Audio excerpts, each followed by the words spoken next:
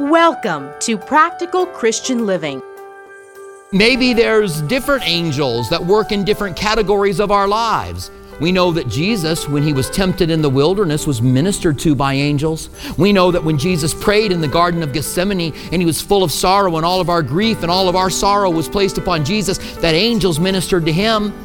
And I believe that angels minister to you. On this special day, we celebrate God born as a baby. We are looking at the angels. Who are they? How do they minister to us today? And what role did they play in announcing the birth of the Messiah? Stay with us for this special Christmas message today on Practical Christian Living. Here's Robert Furrow. Today, out of the book of Luke, we want to look at the angels of Christmas. Actually, the announcements that were given by the angels, and look at some of the special things that they said about the birth of Christ, about the birth of Jesus. And I wanted to take a moment in the beginning of this study and consider Jesus himself, just to reflect upon his person. The Bible says that no one has seen God at any time, but the only begotten of the Father has revealed him to us. So if you want to know what God is like, what the Ancient of Days is like, then you look at the Son of the Highest, and that's what God is like. When we think about Jesus as his ministry began after he was baptized by his cousin John, and he walked the streets of the villages of Galilee, when he walked the shore of Galilee, and he began to call unlikely disciples. He comes across two sets of brothers, James, John, Peter, and Andrew, and he says, "Leave your nets and follow me." He didn't go to some school. He didn't go to some religious place to find people to follow him. He went out to the working class of his day, to men who had faith and called them, and they followed him. And that's Jesus today, by the way. Not that he doesn't call those that may be achieving great things in this world, but he goes to average people, and he loves to minister to them. When we think of the teachings that these men began to discover, the incredible teachings of Christ, there are teachings that are unlike anything that we even hear today, even this day. Jesus told us what real happiness is. Remember on the Sermon on the Mount, blessed are the poor in spirit. Blessed are those who mourn, and on and on. When he said, if you build your house on the sand, the wind is going to beat on that house. The rain is going to come and hit it. And great is going to be the destruction of your house.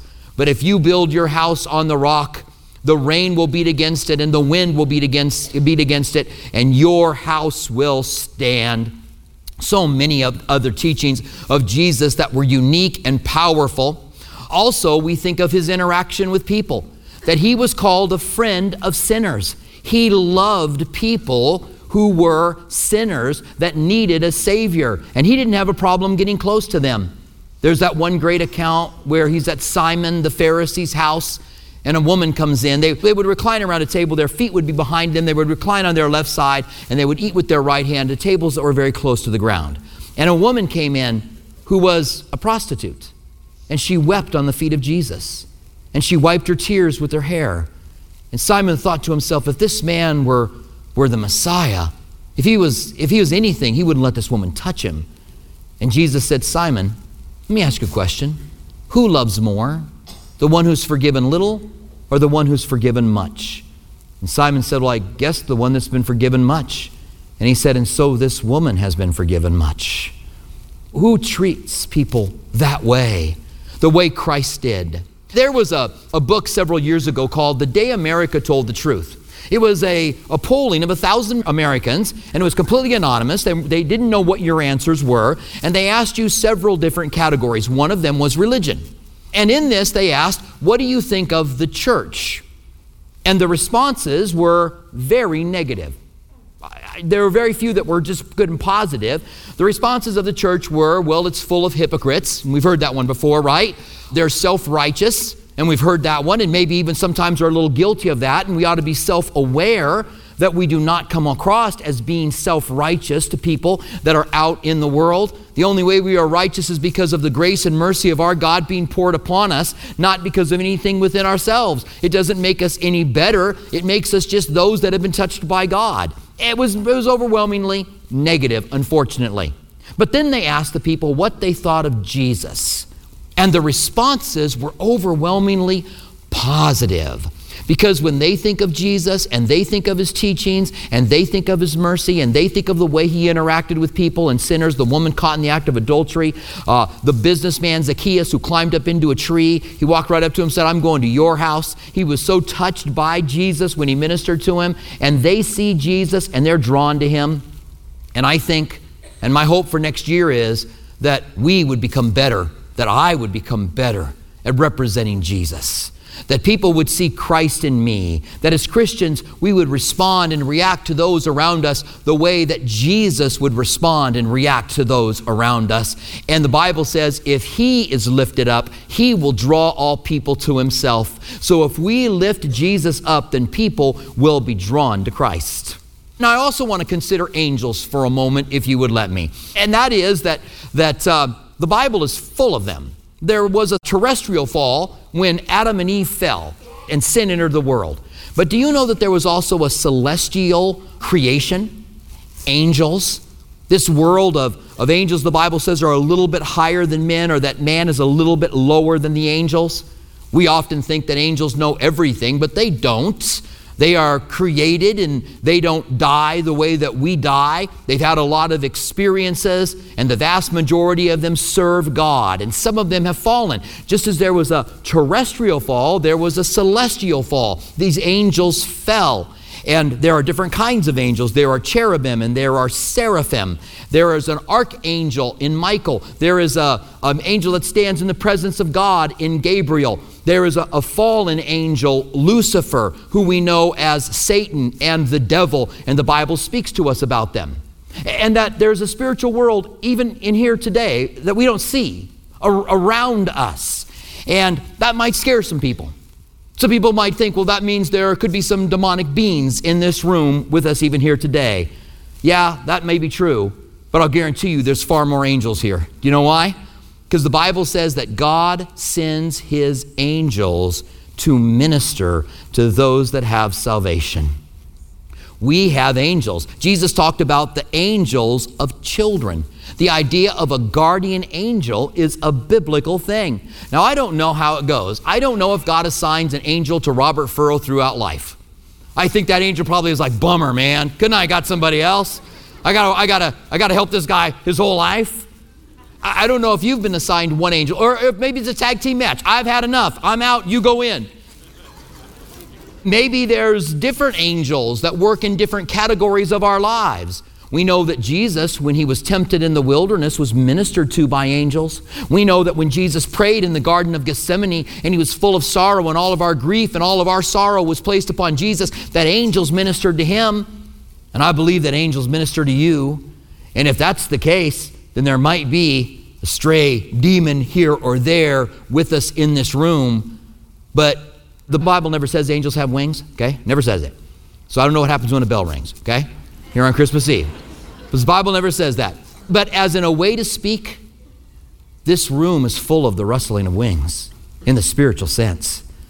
There are angels standing by us, ministering to us even now. Is that not just an incredible thought?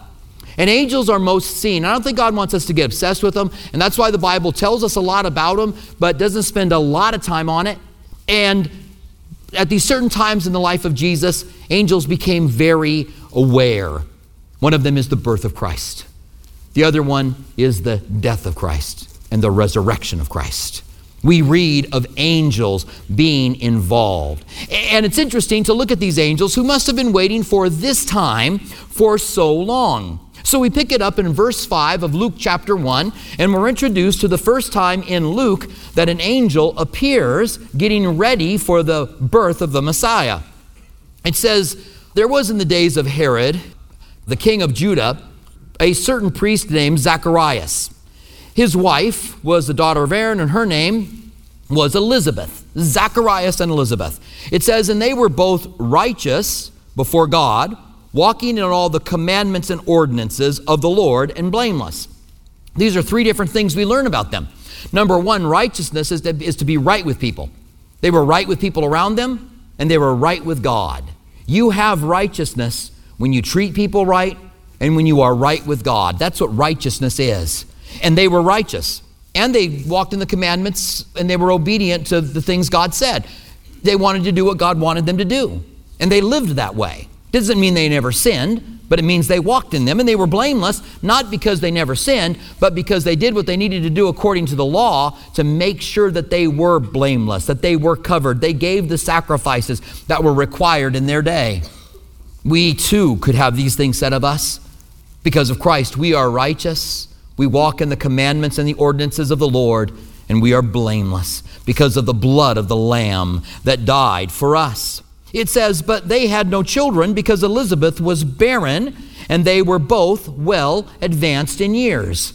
Now, to be barren in their day was a shame. It isn't in our day, but it was in their day. And she had bore this shame until she was well advanced in years. In fact, she is so old that a little bit later on in this same account, Zacharias says of his wife, she is exceedingly old. Now, to say someone is old is one thing, but to say she is exceedingly old, it's another. And then we're told, so it was that while he was serving as priest before God in the order of the division, there were so many priests in their day that they had to divide them out and draw lots for what part you would take care of them in the temple. And we don't know how many times that they got to draw a lottery to go in. Some believe there were so many priests from the priestly family in this time that some of them would have been once or twice in a lifetime. You got to draw a lot and go into the holy place. The holy place had the incense altar. It had the giant curtain, which behind it would be where the Ark of the Covenant used to be. It wasn't there in the days of Zechariah. There was the candelabra, and there was the table of showbread. You would draw a lot, and it would say the table of showbread. You would draw a lot, and it would say the incense table. You would draw a lot, and it would say the candelabra. And then you would go into the holy place. Could you imagine if the temple were still standing? What an exciting thing it would be to draw the lot to go into the holy place, where that candelabra is, where that table of showbread is, where the presence of God was behind that curtain when the Ark of the Covenant was there, and to be called to minister to that incense burner, to take out all the old incense, clean it up, and put in new incense and light it once again. What an exciting thing it must have been for him. I think if I could have had that opportunity, it would be a highlight of a life. If you would have that opportunity, wouldn't you be incredibly excited to be able to go and do that? So you could think about how excited Zacharias is. He gets to go in. And the incense altar, by the way, is a sign of prayers. As the incense burnt and filled that holy room, that holy place, it was a symbol of our prayers like incense filling heaven. I think sometimes we forget the power of our prayers. And sometimes we don't even pray about the things that are the most important to us. We just don't pray anymore. And we forget that God answers prayers and that Jesus said, ask and keep asking. Knock and keep knocking. Continue to seek God, that your prayers might one day be answered, especially the things that are most important to you. You can think of them even now as I'm speaking. Maybe things in your life that have gone prayerless, that you need to put some incense up before the throne of God. It says, so it was that while he was serving as a priest in the order, according to the custom of the priesthood, his lot fell to burn incense when he went into the temple of the Lord. And the whole multitude of people was praying outside at the hour of incense. See, another example of how incense is prayer. They're praying outside while he's going in to light this incense. Then the angel of the Lord appeared to him, standing on the right side of the altar of incense. Now, we're going to learn that this is Gabriel. And I wonder if Gabriel thought, this old guy, I'm going to mess with him. Because you're walking into the holy place and no one is supposed to be in there. It's supposed to be empty.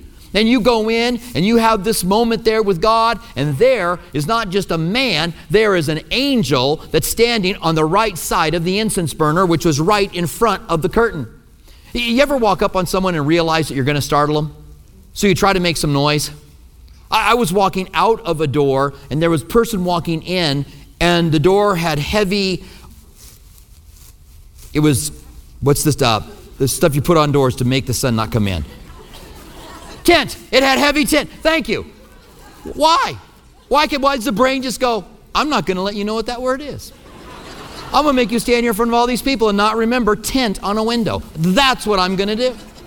So I'm walking up, and the door has a lot of tint in it, and I start to open the door, and this guy's coming in, and I realize, I'm going to scare him if it is. So I just tried to step back a little bit, and he walked in, and he did get a little startled. I said, sorry, I was trying not to startle you. But that's in a place where people are expected, right? The same thing happens sometimes on an elevator. An elevator door will open up, and the person's looking down, walking in the elevator, and they see a person, and they get startled. Did it surprise you on a people mover that people were on it? You can expect that people would be there, but you guys have had that happen, right? They walk in, they're like, oh, I'm sorry. And then you're like, okay, yeah, sorry. So I wonder if, I walked in the kitchen before with my wife, Kathy, and I know she doesn't know I'm there. And if I just go in and say, hey, baby, do you know where? Then she's going to, yeah, right? So I'll make some noise. I'll shuffle my feet. I'll bang the counter a little bit. I'll just to let her know, I'm here. I wonder if Gabriel was just like, this is going to be so fun. And just startle Zacharias. And I think he probably did, because look at what he says. And it says, verse 12, and when Zacharias saw him, he was troubled, and fear fell upon him. That's the kind of thing that you like to see in America's Funniest Home Videos. Maybe over and over and over again. That one moment of fear falling upon this old man. But, and the way I put it that way, maybe we don't want to, right? Maybe it's like, oh, poor guy. But the angel said to him, don't be afraid, which is something you don't say to people unless they're afraid. If I walk up to you, just seeing you, and I say, instead of Merry Christmas, I say, don't be afraid. You go, should I be? I don't understand. The angel said, don't be afraid, Zacharias. Your prayer is heard. What a thing. Your prayer is heard. Our prayers get answered.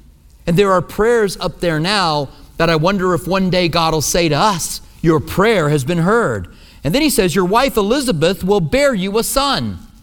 We've already learned she's exceedingly old. I think Zacharias would say, that's an old prayer, Lord. I wanted that prayer to be answered a long time ago. That prayer had been moving around.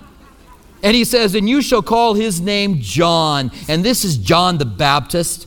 For he will be great in the sight of the Lord, and shall drink neither wine nor strong drink. He will also be filled with the Holy Spirit from his mother's womb. The angel tells him that he's going to be a Nazarite from his birth.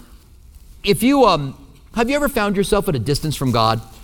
You ever found yourself just feeling dry and like just the presence of God, it just seemed dry? It happens to us all, okay? Where we just feel distant from him all of a sudden and we don't want to. Well, the Bible tells us to draw near to God and he'll draw near to you. So we make efforts in our life and sometimes intense efforts. The Bible says, search for him with all of your heart and you'll find him. Search for him with everything you've got. So sometimes we need to go to God and give everything we have to be able to find him. But if you felt that way in the Old Testament, you could take a Nazarite vow. You would commit yourself to not touching anything that had died. You would commit yourself to not drinking any wine or even touching a grape for that matter. And you would not let your hair be cut during those days. So however long your vow was, your hair grew. Then at the end of it, you would shave your head and take your hair in as a sacrifice. This is the hair that grew during that time. Samson was a Nazarite for life. John the Baptist was a Nazarite for life. So these guys had long hair and they never cut their hair off. Well, John the Baptist never had his hair cut off. Samson,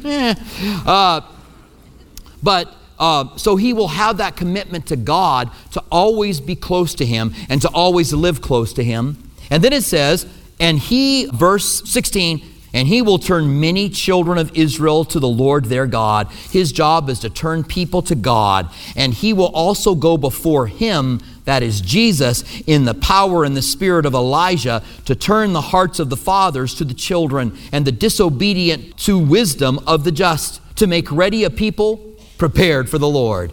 What a job to make ready a people prepared for the Lord. This wild-looking man in camel's hair and a leather belt, eating locust and wild honey, would go out and tell people, make your heart ready because he is on his way.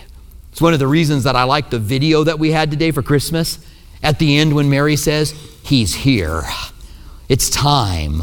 The Messiah is here. I was watching a movie the other night on the life of Jesus. Maybe I shouldn't do it anymore. I saw it and I thought I want to watch this, and then it was so inaccurate. I mean, just so bad. And they got to John the Baptist, and the message that John the Baptist preached while he was preaching and baptizing people was, repent and be forgiven of your sins. That was his message. But that wasn't his message. He had so much more of a powerful message. Had they just had John the Baptist standing in the water and saying, prepare your hearts for the Lord because he's on his way. Make the paths of your life straight because you are about to meet the Messiah. How powerful would that have been in the show? So I just keep mumbling under my breath, this show's so bad, this show's so bad.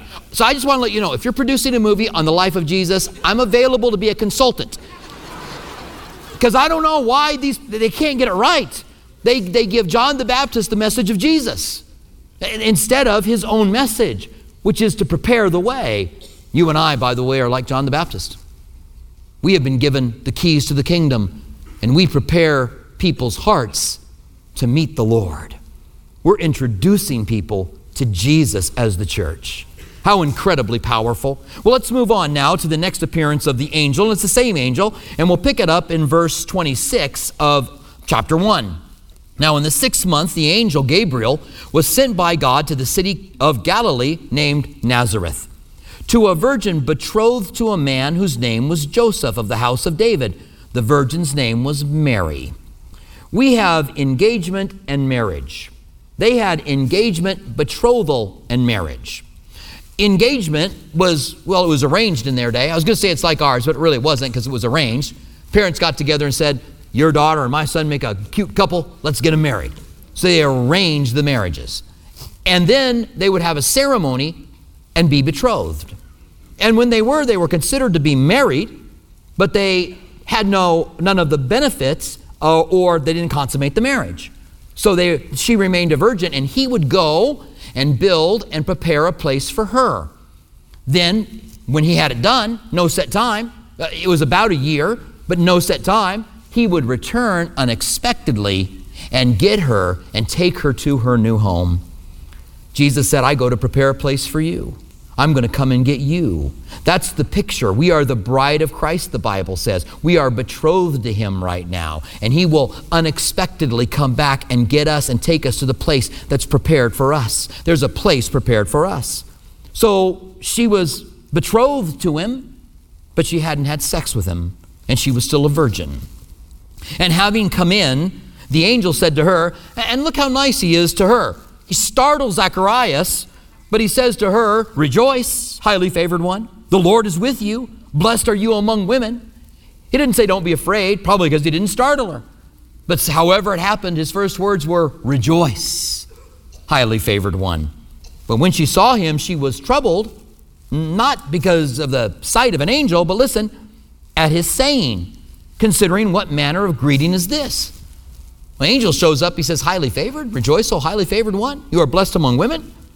Then the angel said to her, do not be afraid, Mary, for you have found favor with God.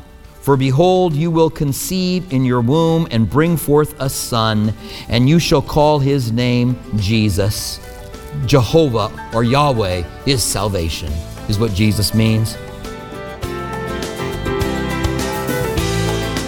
We pray that the Lord is speaking to you in a personal way here at Practical Christian Living. If you'd like to hear more of Robert Furrow's teachings, visit CalvaryTucson.com. For our local listeners, Calvary Tucson is open and holding physical services while being mindful of social distancing guidelines. Our East Campus at Speedway and Camino Seco meets Saturdays at 6 p.m. and Sunday mornings at 9:45 a.m. Our West Campus, south of Palo Verde and I-10, meets Sunday mornings at 8:30 a.m. and 11 a.m. Our midweek service times are Wednesday evening at 6 p.m. at our East Campus and 7:15 p.m. at our West Campus. If you prefer, you can watch our service online at live.calvarytucson.com and also on our Facebook page and YouTube channel. Our online campus is available during East Campus service times. If Practical Christian Living Radio has blessed you and you'd like to donate, please visit PCLAZ.org. That's PCLAZ.org, where you can make a secure one-time donation or sign on to become a monthly partner on a reoccurring basis. Have you accepted Jesus into your life or have questions about salvation?